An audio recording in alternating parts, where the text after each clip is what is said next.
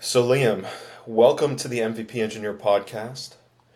I learned something new about you. You do ice baths. Is that Yeah, right? you just did one. I So love that. I just got out. I have my pants on, so I'm in business mode. yeah. But do you know the horse? Do you know the horse stance? Do you do that after your ice bath? No, my roommate put one on the patio, and I love that. So let me just yeah, do a I quick. just I just kind of got into it by force. So right after you're done, you got to like warm up a little bit. So Wim Hof says do the horse stance.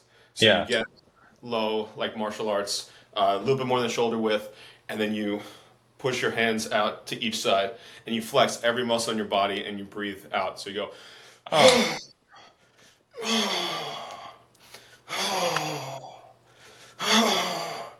It wasn't that cold today, so I don't really need to do much. I feel great. yeah, Um, but I was a little bit depressed this morning, so I'm feeling good after the workout in the ice bath. yeah. My roommate says it helps him with that too. Like he said, he'll have like a bad day, and I'll just get in it. Just help him. Dude, I cured my depression. I had depression for like a decade, and A decade. yeah, no, not like all the time, but like Oh, I was yeah, suicidal at times maybe, and then not anymore. So that's pretty yeah. cool. That's good. So this is my little studio, and then we got. Let me pull up the topics that we're talking about today. Sure. You brought up a bunch of interesting things. I Hmm. love your LinkedIn content. Thank It's you. just like I appreciate it. you're a young guy and you have seemingly just such a great mindset. And I've always like thought similar to you, or I think more accurately, you've thought similar to me. Um, Right, you're older, so but um, it's amazing to me how startups don't have this mindset. And you go into a startup and you just like revolutionize the way they're thinking, and then they're just like, we've had enough of the revolution, you know? right. So, why don't you plug yourself? Tell me a little bit about what you're working on, and just give me an overview of the way you think about software, the way you think about startups and entrepreneurship, and then we'll jump into some of these topics that we kind of jumped into and we're discussing. So, Sure. So I've been doing software for like a pretty long time. Like I guess I started in high school when I was like 13. I was like making my Minecraft plugins, and a friend and I had a server, and we ran like Minecraft plugins, and we had sort of like a paid model until Minecraft updated their EULA and it broke everything, and we couldn't charge money for it anymore. Um, you built Minecraft.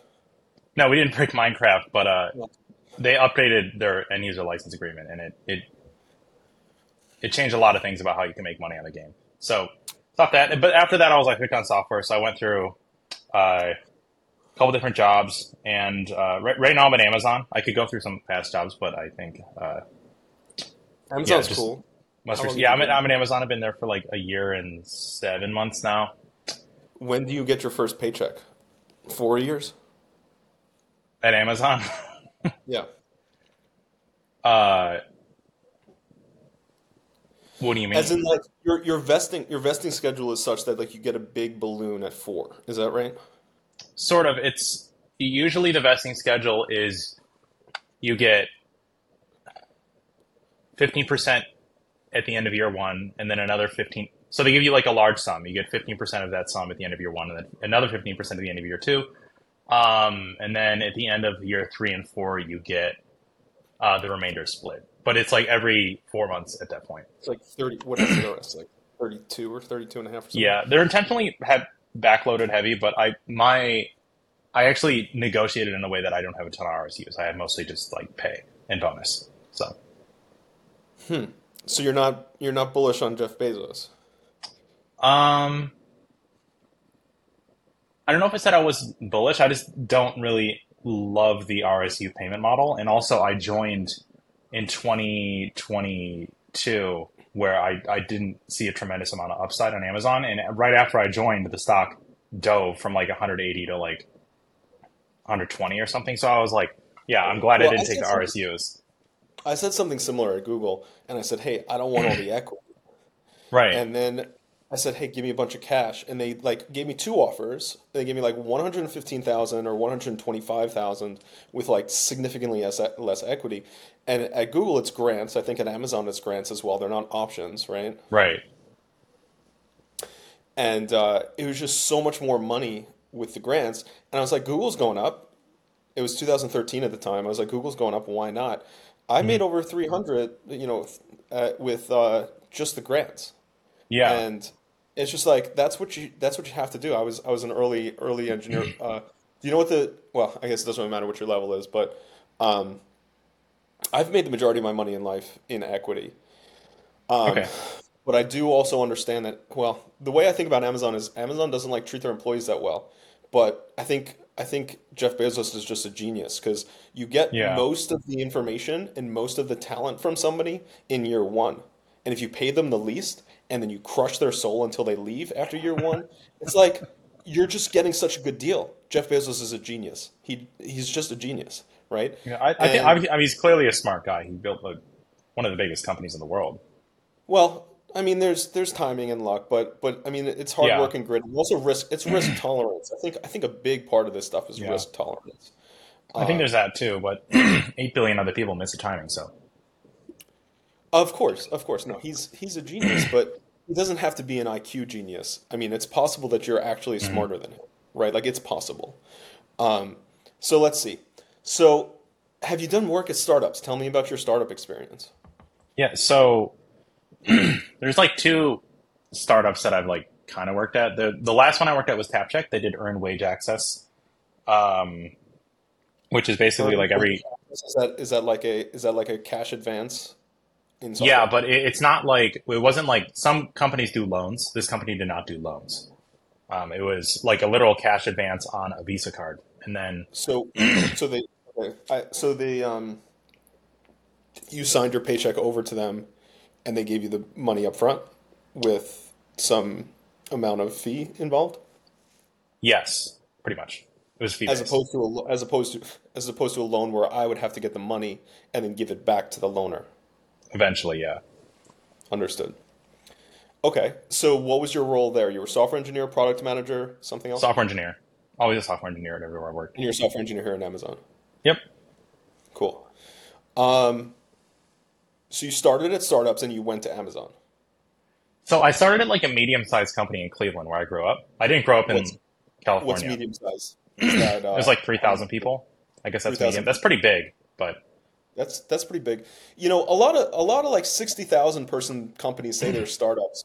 And like no. Google's like, "Hey, we're a startup. It's 2011. We're still a startup." Yeah. And it's like and then If these like everybody five doesn't know everybody, it's not a startup. and then these 500 person companies say like, "Oh, this is a startup," right? But I don't know, do you want to do it via market cap or number of employees? Like it's really tough, right? Um and is it attitude? Is it collegial environment? I don't know. Hmm. My college was a startup. There were 300 people. Everybody knew everybody. Everybody was in your Yeah. business. Keep your head down and don't have any sex. But yeah, I don't know. The bigger the yeah. So the mid-sized company, what was that one doing? They did. They had like a. I guess their flagship product was what they called enterprise content management, which basically just was. It was basically just a program that sat in your like Windows tray and would. It basically just connected a bunch of documents together. So like if you had a bill come from a customer, it would pull up like the customer information, and it could pull up like. We did a lot of medical stuff, so it could also pull up like medical records or other So related documents. an aggregator with some OCR in it. Yeah, well, the company was like founded in like the '90s, so at the time they did that, it was pretty like breakthrough, and then they rode that to grow the company quite a bit. So, That's cool. That's awesome. Um, so what makes you say that there's big tech thinking inside of startups? hmm Because like, wouldn't you have to start at Google or start at Amazon and then go work someplace else to make that assessment? Like, how do you know both? Or so yeah, go ahead. I guess there's like a couple things. I so I guess to like elaborate on that like thought idea I had is like I feel like big tech has this idea that they build for like massive scalability from the start because they have to. So you're like at Amazon, you're at Google. Of course, you need to launch your product, and millions are going to use it right off the jump as soon as it hits production. You need to be ready for that thing to be running. So it kind of bled into this environment where everybody's designing systems as like these massive distributed systems with Yeah. like a container here and a Lambda there and like containers over here, and you just end up with like this web of services that nobody even understands.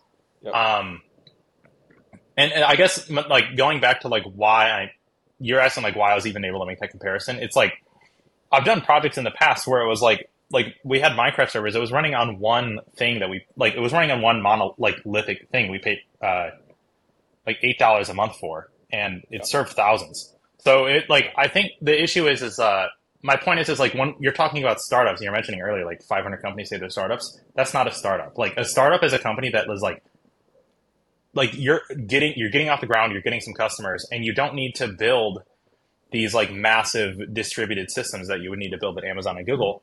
However, Amazon and Google, like I'm not targeting these two companies specifically, but like the big companies, huge companies, portray this mindset where you should build for massive scalability from the start, which just kills startups because you don't need to make everything complicated from the start. You can just have a monolithic system that runs on one server that you pay like a So maybe fixed rate for. maybe this is a relevant question. What's your level at Amazon? L5. Tech levels. Let me just kind of understand what that means. We got tech levels at FYI. Have you been to this site? Yeah, levels at FYI. Levels, sorry, yeah, levels. How do I put Amazon on here? Amazon and Google. So you're a 5, which is a 4 for at Google. Um, and you got hired as a 5? Hmm. Cool. All right. So I was hired as a 3, and then Okay. I was promoted to a 4 at some point. Hmm. Um, how about this question? Do you buy into the mindset that the more senior the engineer gets, the worse he gets, and the more complex systems he builds and just builds out crap? Do you believe that? Um, no, I think I mean, that's just not a useful blanket statement. I think there are certain types of people who are so focused on only career growth, like getting the next promotion, that they tend to disregard um, more like pragmatic thinking, right? So Do it's you like, do you think that the promotion criteria at Amazon are not relevant or aligned to business goals? no, I think they align perfectly with Amazon's business goals, right? But So I don't think, what's the problem with somebody climbing that ladder then? You think they're not useful outside of Amazon? um, I heard this met, I don't know, I think it was like a Simon Sinek talk I saw a while back Hmm. where he mentioned how Navy SEALs get hired, or Okay. not Navy SEALs get hired, but how Navy SEALs Right. get promoted, like for SEAL Team 6. Yeah. And he said he like drew like a chart. And one axis he put um, performance, and then on the axis he put trust. Yes. And he said performance is like I trust you with my life, and trust is like I trust you with my wife. So he said uh, the Navy SEALs don't like they have really high performers with low trust, and those aren't the people they want to be SEAL Team 6 because um, you want somebody who you can trust. So even somebody with like medium performance with high trust is more preferable over somebody who's a great performer that you can't trust. I think this is not specific to Amazon, but many companies as they get larger, you can't reasonably manage hundreds of thousands of people, so they have to resort to just like very rudimentary one-to-one systems, and those systems always prioritize performance, and they can't possibly check the trust gauge on everybody they promote. So it creates these environments where people who maybe are less have less integrity or less trust are gunning for performance, and it's much easier to perform great when you don't have regard for others. So high performers with less regard for others get promoted faster than others who are taking others into consideration, and I think that in general can be corrosive to any organization. Hmm. Um, I generally agree. Does that I make think sense? Yeah. no, it makes sense. And I like the stuff from the leadership on Simon Sinek. I like that guy. Hmm. Um, I there was some politics that got played with my promotion at Google. There was one guy that was a level 4, was going for a level 5. He didn't Hmm. get promoted, and he sabotaged my promotion because he said, "Look at this little up and coming snot who wants to be a Yeah, level 4 and better than me. I've been here 4 years. I'm still a level 4. I have to be a level 5 before this guy's a level 4." And he railed against interesting. me in my promotion docs, and then I missed the promotion. And then the next time he got the promotion to 5, and he said, "Okay, I guess a little bill can come up around my back now." And I was in Right, Mountain View, and he was in Iowa, so he was not privy to the real politics that were occurring in data center software because that's where the headquarters was in Mountain View. Um, so I don't deny that that stuff happens, and I agree the trust thing matters, but I don't know. I think at least in Google is I feel like it was a real meritocracy. At least whenever I operate in a system or in a people system, I operate as a meritocracy, and I just assume that it's a meritocracy, right. right? And then when it doesn't operate that way, I just say, "Ooh, that's weird. I was not expecting that," and then I just Yeah. get back to work, and then I just get back to work because I'm just I I try not to get too hung up on it because it's like that's operating the wrong way. I think But get long back. term it turns out to be a meritocracy long term. Yeah, However, I do think people can get promoted. People with not amazing intentions and very self focused intentions can get promoted short term, and that for it sure, just for hurts sure. team morale. You know, everybody can I point to the guy they don't like on the team, and I usually agree with people I agree. agree with that. I agree with that. Um, but get back to my question of the senior engineers that you know. Let's say the sevens. Yeah. Do the sevens create systems that are too complicated? And how are you even able to judge that as a level 4 or a level 5? Like, do you believe that you have the requisite intelligence and ability to gauge what a level 7 does?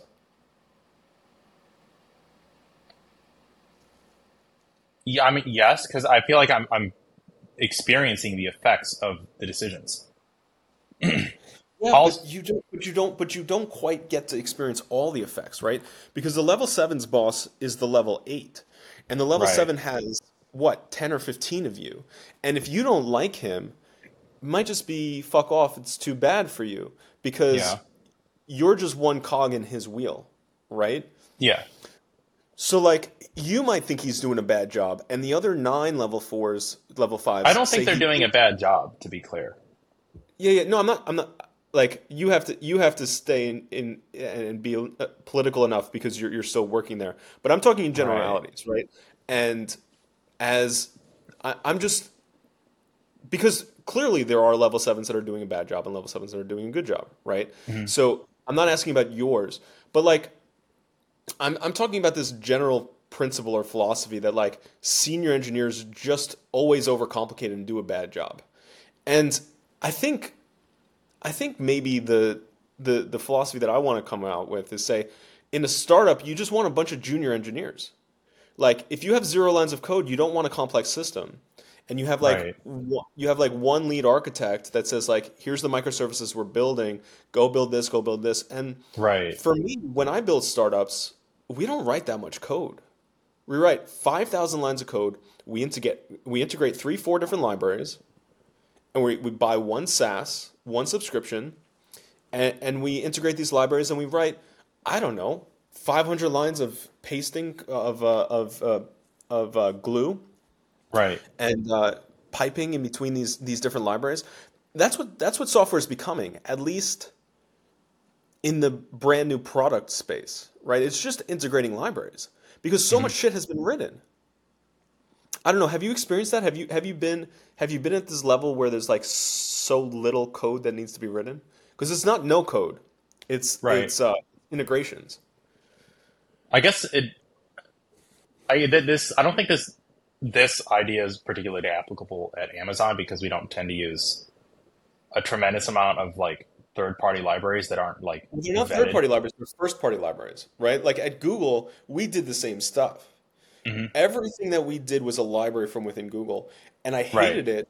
I hated it because I knew that these libraries would never be touched by me again in my life. As soon as I leave Right. Google, I'll never touch this library again, Yeah, right? I think that that's a thing I feel at Amazon a lot is I'm learning so much stuff that only makes sense at Amazon. Yeah.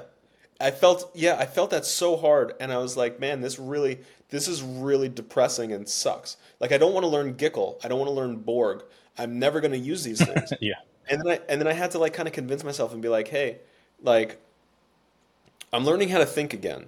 Because that's what Hmm. you do in college. Like I don't remember a single thing I learned in college. I remember the professor that saved my life, but that's like Hmm. the only thing I remember from college. And we were learning how to think, and we made some good connections. But other than that, you don't really, yeah. I mean, yeah. Okay. So I think we covered that. Let's see. Disconnecting product and engineering. What do you mean by that? I feel like in a lot of companies, Or it's like how about this? How's your squad structured at Amazon? Do you have a squad or like a team? What is the reporting structure for PMs and engineers? I don't. I couldn't point my finger to one PM for our team. I feel so. Basically, You don't have a PM. Wow. You well don't we even have. do, but I've never. This is gonna. We have a PM on our team, but I've never directly worked with her. Okay. Um, She's what's working your on goal? other Are you like building projects that I don't work on. are you building back end infrastructure? What are you building? We just finished building. We just finished rebuilding like the profile service on Amazon Music because Amazon is like going in this direction of like multiple profiles for an account. So you know how Okay. like Netflix has multiple profiles on an account. I Uh, don't know Netflix. well, like Netflix, you have one account, and then there's like mom, dad, sister, brother I know under one that. Yeah. account. So Oh, Amazon's doing it Amazon's kind of doing that. So like you can have one Amazon account, have your one Prime thing, and then mom, dad, sister, brother can get their own recommendations, and they can sell more stuff on music and something else. Understood. on everything Amazon. Yeah. I kind of have the opposite problem. I have like four different Amazon accounts, all for me. I feel like that's my problem everywhere. Like everybody shares all their accounts and has like multiple people on the same account. Hmm. I always have like three accounts for myself because I can't keep them fucking straight. It's just That's crazy. funny. Anyway, so disconnecting product. So is this an Amazon problem or is this a software problem? Because I've always been pretty disconnected from I my don't own think kind a lot of these comments are directed at Amazon. I think I they're know, I know. yeah. Just general software. So talk to me. How would you structure the uh, a team to write a startup? You're building a minimum viable Hmm. product. You have zero lines of code. Tell me how many people you want on the team. Tell me who's the product guy, and tell me the reporting structure. Like, what does it look like for you? I think so. The ideal reporting structure for me on like a startup team would be like two, three engineers, one senior engineer, a product manager, and a software manager. Maybe not even the software manager, maybe just the senior engineer. But the product person who's talking to the people like working on the business and in the business, uh, I think they are the filter for pushing this. In this product person could also obviously in an early business, people usually do multiple roles. I wouldn't think it's unlikely that like somebody is simultaneously like the VP of engineering and the product manager. Um, uh, but I think the product I posted about this morning because it was like fresh in my head. I think the product's job is to push engineers past what they would like the limitations they would impose, and I think engineering's job is to uh, impose limitations to make reasonable product decisions. And there has to be like that constant push. And most organizations end up lopsided where product is making all the decisions and engineers are forced to build shitty stuff, or engineers make all the decisions and product can't get anything done because engineering is just telling them, no, no, no, we can't do that. But I guess my point is I think a lot of organizations have this disconnect where product is up here and they're making all the decisions and they make these decisions in like a silo in a bubble. They're talking to all like the business people. They have decisions finalized and then they pass them down to the engineers and engineers are like, oh, that's going to be really hard to build. We should actually take this angle instead. And it's way too late because product's already made the decisions. They've got this all vetted I out. love this. I love your attitude on this. You know, this is why one of the companies I worked for failed, at least in my estimation. Um, Product doesn't come to the engineering meetings, and the engineers were just racing every fucking sprint. It was like these Yeah. sprints. Like I don't understand this sprint thing. It's like sprint after sprint after sprint. They just work you to the bone. Yeah. They Yeah. work you to the bone, and they're like, keep building, keep building. You Yeah. have to get as many points as possible. I got the least number of points every week, every 2 weeks, for the entire time I was there. The entire time I was there. Hmm. And I talked to the CTO, and he's like, dude, you get 7 points a sprint, 15 points a sprint, and Reina gets 45 points every sprint, and you make twice as much as her. And I'm like, yeah, because I build the important stuff and I make sure it's built right and I work with product to make sure somebody's going to fucking use it. Right. I don't put my head down and just build whatever product says because product is talking to one user. Right. This was a very expensive SaaS. It was like $3,500 a month or something. So we had like three customers. And these are Hmm. hedge funds that are doing alternative data analysis. And we have three customers, and one says, let's build this thing. And then we go and we fucking build it. And it's like, we're listening to one customer, and the CEO is not doing his job to stick to the vision and say, this is what everybody wants. We have to do serious product market fit analysis and figure out what everybody's going to want. We have to figure out one killer feature that's going to work for everyone and just get it flawless. You just need one feature that's flawless that a couple people love and not try and convince Right. one customer to join based on one stupid feature. That's going to take, I don't know what, 6, 8, 12 weeks of Yeah. engineering time. And some features can sound simple to product, but actually Yeah, be it's so simple. It's so difficult to simple. It's like engineering. let's just do this. And it's like if we could Right. have a tighter coupling between the product and the engineering, then we can do a better job. One thing, And so I read, I think it was like a month ago or two now, Elon Musk's biography by Walter Isaacson came out, yeah, which I like Walter Isaacson's biography. Every biography I ever read by him is awesome. So I was excited about this one. But something I remember from the book is that during like the early days of SpaceX and Tesla, he had a lot of the like engineers, not software engineers.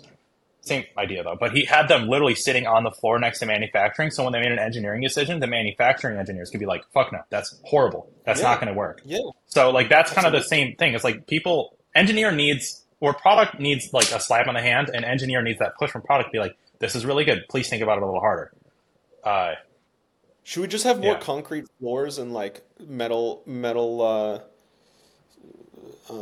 I don't know, robots to bring camaraderie between these teams? Is that the answer? I don't I know. mean, I think people just need to talk more, right? I think, But that's not the yeah, answer. You can't just say go talk more. That's right, stupid. right. Like everybody's Th- talking. There If needs you're there needs to at be a like fucking water cooler, you're talking about the game. It's like why do right, people? I don't know. Just stop watching sports. How about that's the answer? yeah, yeah. I think, yeah, there just needs to be like an immediate feedback system. And, like everybody would benefit. Product would benefit from like honing their skills as product to like make better decisions that line with engineering. And engineering could benefit because they're not getting like crazy features pushed that shouldn't be that hard, right? I don't know if it's all that. I think it's just better incentives. I worked at Top Coder, and like Hmm. we studied incentives in people, and we just have to make which it's just a really hard thing in a big company. My role at MVP Engineer, we build minimum viable products for Hmm. essentialist entrepreneurs, and I work with the CEO. He's one guy in his garage. He hasn't hired legal. He hasn't hired marketing. He hasn't Right, hired any. He hires me first, and I'm just the everything guy. I'm the train conductor. I'm the director. I'm the guy that says we're building this. We're not building this. You go to a dev shop and you say these are my 10 features, and the dev shop says, "Ooh, 10 features. I love 10 features. How about right. 12?" So I And guess I can just to clarify, it's come an back to you MVP and say, engineer is kind of like a software agency to take a company's idea from zero to one. exactly. That was a Cool. good way to put it. Yeah. You should be my marketing one. Yeah. Um, But what I do is they give me a list of 10 features and I say, slash these nine. We're not doing any of that. Mhm. I'm not building it. I don't want your goddamn money. Keep your money. We're not building it because we're going to build one and we're going to get it right, and then we're going to go fucking sell it, and we're going Yeah. to see what happens. And that's it. That's the whole business model. And I build MVPs for $16,000 that the competitors say is 87, and I do it without People meetings. charge So 87 for an MVP. for my MVPs, I build Google every 3 months, sir. You build Google every 3 months. Like think about the MVP of Google, right? Like search the Stanford Yeah. library Hmm. and do PageRank. Those are the Yeah. People MVPs I ask build. for search engines. Wow. No, I don't actually build search engines, but the level of complexity of the Google MVP is what I'm building every 3 months, right? Like Okay. it's not like a no code like GPS thing. And like Right. I don't take money from people that are like, "Ooh, I want to build a social network for music people." I'm like, "No, you need a killer feature. You need to be innovating. If you don't have something that I can't talk about publicly because Yeah. it's so innovative, like I'm not even going to take your work. I'm not even Hmm. going to do it. I don't want to build Me Too products. I scare these people away when they want to build a Me Too product. They're like, Right. "You're Like a too social intense." network for, or an Uber for, or a, Yeah, if you have yeah. to if you have to use if you have to use a if you have to use a brand and then an industry or a Hmm. brand and a country, fuck that. I'm not Yeah. building I'm not building Venmo for Africa, guys. I'm not Yeah. building TikTok. I'm not building TikTok for Mexico. Thank you Right. very much. Like TikTok can hit the little Google Translate button and they're fine. Okay? Right. So, um yeah. So let me go through one more of these, and then I'll give you a pitch for the company that I'm really excited about today because it's really interesting. Sure. How companies are hurt by focusing performance without concern for character. You're talking about trust and performance. Do you Yeah. do you think that people's character really matters? What does that even mean? Because I haven't met a single person that works for me for Hmm. over 18 months. Works for me or works with me. I don't meet them in person. I don't care about their character. I don't care what they do. Right. So I think why does that matter? Does it matter when you're in person? it matters Because long term, and it definitely matters more when you're in person. Uh, okay. I think it just matters long term. I think if people, it's nothing that will kill morale faster than seeing the person that most people dislike get rewarded, right? For doing the things that, right? Like if you have a team of like 20 people and there's one guy that people don't like who's just stepping on everybody's toes to get to the next level and he gets promoted and then he's like boasting to everybody, everybody's going to be like, I fucking hate this team. Right? Like, and like that's corrosive in the, like the big picture. I don't think I've ever seen those problems. I don't know. I I don't don't have those think, I problems. don't, I'm not, I don't think it's like incredibly common. However, there are systems in place to let those people through. That's fair. There was a guy that like did really bad work with our team that was on a different team and he went for promotion and I blasted him on his performance review. Hmm. And it wasn't a personal grudge. He was a fine guy. He went out for drinks. He was happy. He had a wife and kids, whatever. He's working for Google, Right. fine. But he just did a piss poor job. He gave us really bad support. He was on the higher level of the well, he was hardware and we were like firmware and software on it. And like the hardware just never worked. And I was like, how can you promote this guy if the hardware just doesn't work? Like Right. we're his customer. We're having trouble as the customer. I'm the customer and I have to Hmm. leave feedback. And my manager said to me, "Hey, this system will reward him to the level that he's supposed to be rewarded to." And I said, "Jim, I'm the system. Right. My review is the system because I can say whatever I want about any person. And I know a level 3 that's doing better than this level 5. He's just smarter and sharper and just better." And he's like, "You should take down the review." And I Hmm. was like, "No, thanks." Um, so Yeah. character, but again, it wasn't a character thing. Like I don't care if that guy cheats on his wife. Who cares? It's not my business. It's not my problem. Right. But he just does a bad Well, I don't job. think it's necessarily about what they do, like outside of work. It's more like Outside of if I turn my back on this person, can I depend on this person? What are they going to do when I'm not here? you call that character though? Yeah. Don't you I'd say just like the largest displays of character are what somebody does when they don't have to perform for you, and how they take you into consideration. so give me an example. What, he just doesn't fix a bug when you don't harass him? What does that mean? Like they're in a one-on-one with a manager and they are throwing somebody else under the bus in order to get the promotion they need. I don't know. I feel like that's a culture that might happen at Amazon. I just don't I I don't know. You know, my mom's a lawyer, and my Hmm. mom's obviously a woman, and she had her own business, and she said, I never experienced sexism as a teacher, as a lawyer. I never experienced it.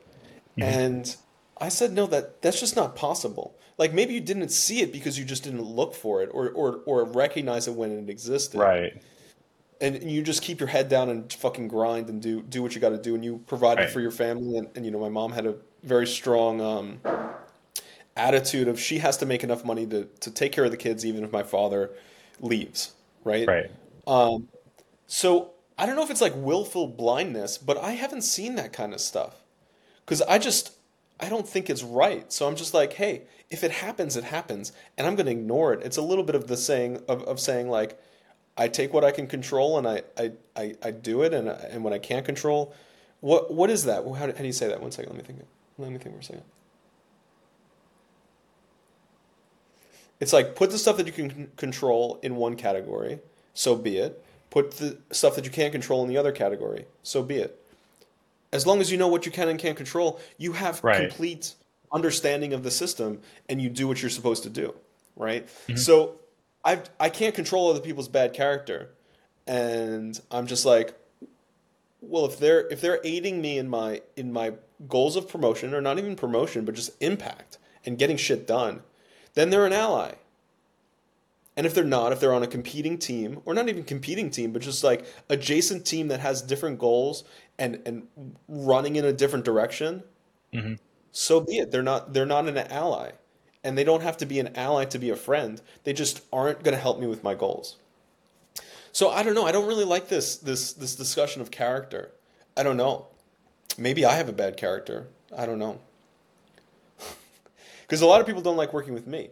But I feel like I get shit done and I have the I right mean, incentive. to be fair, I don't think there is ever there is no one way to do anything. There is just a way to do something, right? Like there is, you can run up a hill or you can scoot up it on your butt, but if you get to the top of the hill, like you're at the top of the hill, right? I Yeah, guess but a like good I engineer might, is good engineer is the lazy one that invents the wheel, right? Like yeah. the way I think about it a lot of times is like solving the problem in a different area of the stack.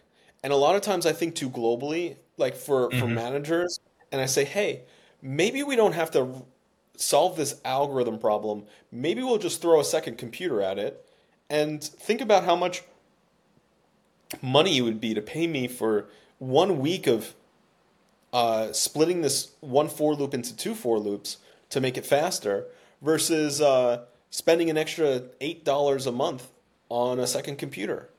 Right, Like, we don't have to optimize today because how many users do we have? We have 500 users. right, So throw a little bit of money at the problem because if you pay me for a week, it's $3,000. Like right, $3,000 or $8 a month. Like these are the decisions of a CTO, not of an engineer, because the engineering managers just aren't. This is how I like to think about it. It's a fucking conversion rate. It's am I changing my dollars into euros? Am I changing my DevOps into engineering? Am I changing my hardware costs into algorithm costs? And these questions are very difficult for CTOs, which is why I think I do a pretty good job because I have a deep understanding of like all parts of the stack and I can do those conversions quickly and effectively. So if you want to be a CTO and get promoted to that point or to the higher levels, like those are the types of things that you have to understand because those are the business needs, right? Those are not the right. engineering needs. Because yeah, I mean engineering is going to be around for a while, but like businesses will always be around. All right, That's for so let's sure. see what. People always need problem solved. So Yeah, and looking to the past is not going to work well enough for these LLMs and Chat GPTs of the world. All right, so exponential cost of microservices. Talk to me. I think this just kind of lends into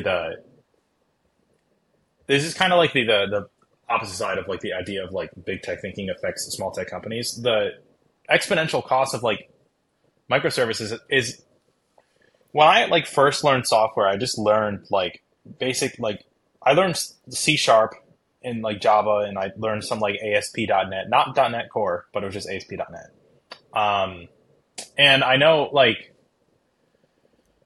at that time, the way I thought about it was like, okay, so I'm going to build a system. I'm going to build it on one box. It's going to be a server, and it has a database. And you pass the data between memory on the computer. And if the computer's overloaded, then maybe you need two computers. That's a distributed system, I guess.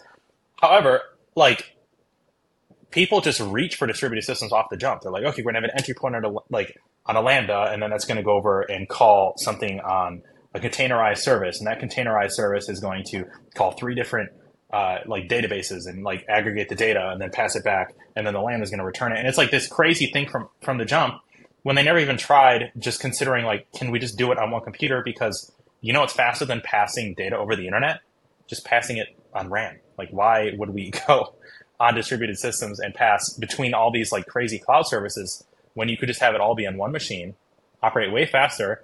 And I think people underestimate how much one computer can handle. Like you can vertically Completely. scale a computer instead of horizontally scaling these crazy systems. A computer's a pretty powerful thing, Yeah, and they get pretty big. And the data, like, separate the database hmm from the commodity hardware, and then you're pretty set. I completely agree. I think vertical scaling is like highly underrated, right. uh, and It's, people are it's just it's doing it even wrong. easier nowadays, like vertical scaling. I think people just like are so scared of running into any scaling issues while the plane's flying that they just want to horizontally scale instead of vertically scale. Yeah, I hate it. Yeah. I try and only architect based on logical separation. And if there's a certain piece of information that needs to be separated, hmm or um, I did some like spot instances. You know what a spot instance is? What's that called these days? Um, Preemptible. You know what that is? No. Well, Amazon used to have spot instances. I don't know what Amazon calls it these days, but Google calls it preemptible. So it's like a cheaper machine. It's like 1/10 the cost, as long as you can say, hey, you can get a kill Hmm. signal at any moment. Got it. Okay. So you're in the like you're in the like overflow computing system, right? Like you're in the nice to haves. And then Right. if somebody else comes in and wants to pay full price at peak hours, then you get kicked out, right? Um, and that's how it's done in Borg. Like there's just priority levels. I don't know if Right. you know what Borg is, What would but you use a Borg is a spot schedule. instance for? Do you have like an example? I'm trying to give you one if you let me speak. Just like, I'm just kidding. oh, Yeah, yeah, no. Um, so I built this product called the Unsubscribe Robot. I don't know if you ever looked at that on my LinkedIn or whatever, but um, so it's kind of revolutionary the way it's done for a user. But you're familiar with like what's it called? Unroll Me. Have you heard of Unroll Me? it's like an No. email unsubscriber. It is. It's an email unsubscriber. Unroll Me, you give it your Gmail username and password, and then it hmm like analyzes all your emails and says, "Hey, you should unsubscribe from this one and this one." Right? That's sick. Um, it's sick, but it also reads every single one of your emails that you've ever written to grandma and your lover, Yeah. and then it markets and then it resells that to marketers to say, "Hey, this person is interested in in pianos and ferns, right? And maybe people interested in pianos are interested in ferns. And if it's free, you're the customer. Like your data is the customer, right? hmm So I created something called the unsubscribe robot. And the way it works is if you have a subscription that you don't like, you forward it to unsubscriberobot@gmail.com and you're done. That's it. I read the email in my simulated in my text reader, and I look for the right words. I click on the link in a simulated browser with Selenium, and Selenium, you know what Selenium is? Yeah. It's like a headless browser. Yeah, what would you use it for? Like browsing the web without an interface. Okay, well, you're more creative than most people. That's not the answer I was looking for. The answer I was looking for is I want to test my website to make sure that Hmm. this new update is still working, right? But it's Python, and you can write intelligence into Python and not know what fucking website you're going to. Right. So I go to any random unsubscribed website and I look for the right words, I type in the right shit, and then I click the button. Because it's not for my website, it's for any website. But all of Hmm. these websites look very similar. Right. I don't know what they all look like, but they all look very similar. And you go and you click through and you type in the email address and then you click on subscribe from all. Stop emailing me this bullshit, Yeah. and then you click go, right? So because of the headless browser timing and having to wait for page loads, it takes a really long time, but there's very little compute happening. Hmm. So I just put it up on a preemptible instance and I have it run all day long. So that's a good example of one because if it didn't unsubscribe, you just restart from the beginning. And I was like, this Right. is a marketing project. I'm just doing it for free. So let me just let it ride. But the thing is, that was 6 years ago, and I unsubscribed 31,000 subscriptions. And that's a lot of fucking email. Because Yeah. let me tell you something, it's not 31,000 emails. It's 31,000 subscriptions. And that's one email a week forever. Right. So now I'm trying to monetize it and trying to sell it. If So you, that's the game. there's a email unsubscriber called Leave Me Alone that I think is a if you want to take a look at one like for an example. I will. Let me Leave give Me that to. Alone. I think it's leavemealone.com. It's like a couple sailing the world has this email thing that makes them like 10 grand a month and they just piss off and do their own thing. So I love it. Well, yeah. I don't like doing my own thing. I like building shit and like Yeah. making it. I agree with that sentiment too.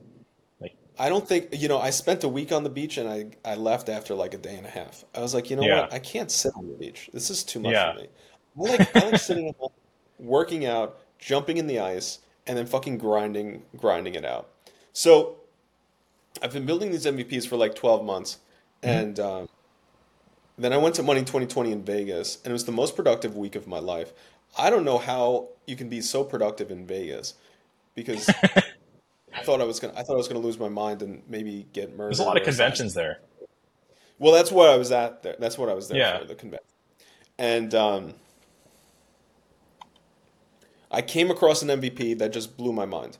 And this guy, he just built everything. He Hmm. built everything, and he's so bad at selling. I don't want to like throw my partner under the bus, but I'm just like, this seems so easy to sell. How are you not crushing this? So I said, I'm going to come on and I'm going to sell it, and I'm going to be the CTO once we raise some money and once we make this happen. But let me sell Hmm. it to you. I don't know if you're going to see how revolutionary it is. I sell it to a lot of people, and people are like, "What? What's the big deal? I don't get it." So let's try it with you. Sure. You're a merchant. You're at a farmer's market. You're selling handmade soap. I'm a client, I'm a customer. I come up to you, you have an iPhone, I have a credit card, and I tap my credit card against your iPhone and the transaction is complete. It's like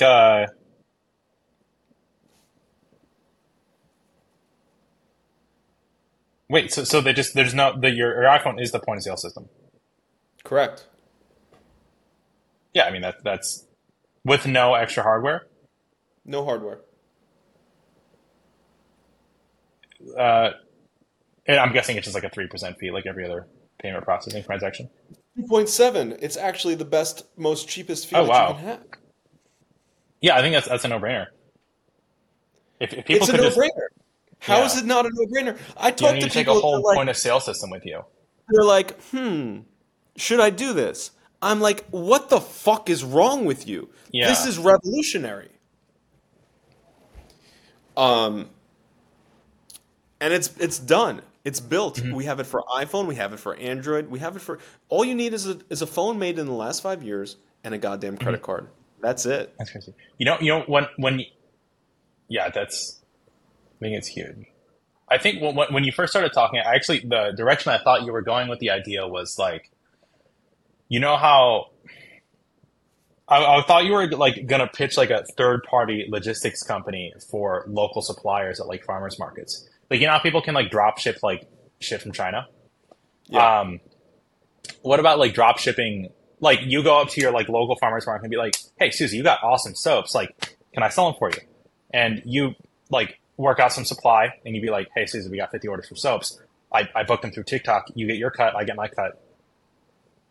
So Hey man, it'd be like drop shipping for marketers, but well, like local stuff. I love that idea for you. Why don't you do that idea? It's a cool But idea. I mean, this is like, but this is already built. It's done. Yeah, We just have to get some people to pick it up. And if you have a Stripe account, it takes 5 minutes to set it up. right. Five, but without exaggeration, it's just like, how is this not everywhere? Or like, I need to get off this goddamn podcast and start selling it. But Yeah, I don't know, as a smart guy that knows what that is in the startup world, where am I supposed to be selling this? Because here's my list. We got farmers markets, we got taxi cabs, we got restaurants, we got salons, we have physical therapists, we have personal trainers. But I don't want to be selling to these people because they're one at a time. So I'm trying to go to the networks, and therapists was another good one. I'm trying to go to the networks that have 10,000 sole proprietors, and then get as a preferred provider by that network, and then just get everybody to adopt it on that network, right? right. Hmm. So now you're working for me, Liam. What do I do? Uh, What do I do? Teach me. so I guess you're just like looking where do you go fishing, right? Like you're just trying to find the pond. Yes, sir. Hmm. But it's kind of a wide. So like, what's the positioning of the product? Is it positioned as like you are a small business owner and this is like your pocket thing, or is it positioned as like We have the MVP. We're just right, we're trying to figure out where to position, right? Um, I listed off six industries that make a lot of sense to me. Um, and I really think we should be selling to merchants because right now it's a consumer app. You download this app right? and it's a consumer app. So it's tappay.ai, and we're revamping the website to make it more merchant focused because right Okay, now the website is kind of not that good. But hopefully by the time somebody listens to this, it'll be pretty killer because I'm taking over the messaging and the marketing and stuff. So yeah. I really don't know where I would. yeah, I know, I hear you. So how do you get in the room with the decision makers of therapynotes.com or findmypersonaltrainer.com? Like, right? Like, I have some clout on LinkedIn, but Right. I'm still not huge, right? And I mean, I there's need to be, there's there's some obvious avenues, but I don't think they're lucrative. And the well, cold emails talk, an talk obvious. obvious. Obvious is good.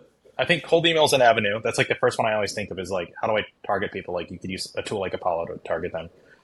I think Say it there's again. What you a Apollo, the name of the tool Oh for yeah, cold the, email. the email, cold email. Yeah. I think Yeah. there's also I think people underestimate Reddit. Like you could generate a Reddit account and go on communities for people who are like small time merchants and just post forever in the community and then don't even position it as an ad. Just like one day be like, hey, I've been using this app for like my thing, guys. Like this thing is sick. Yeah.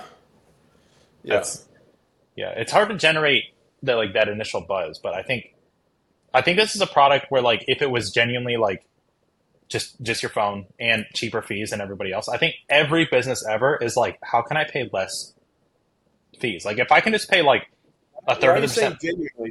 Do you not believe me? Like just tap on the phone. Why did you say genuinely though? I just like emphasize just tap on the phone.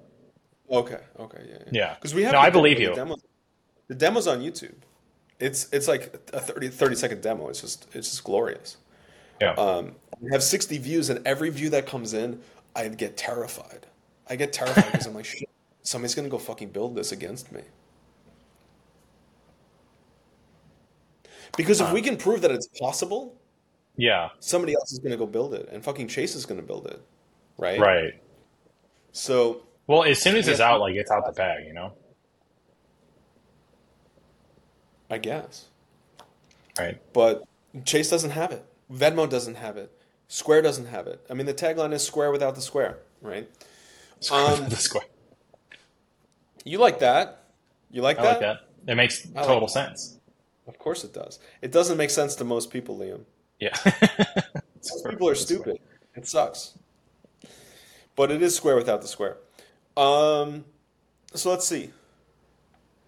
Do you want to give a plug? Do you have anything going on that's not hey, go to Amazon.com and buy your Christmas gifts? Anything other than that? I'd love to plug your stuff because Um, why don't you give your full name here so that we can look you up on LinkedIn?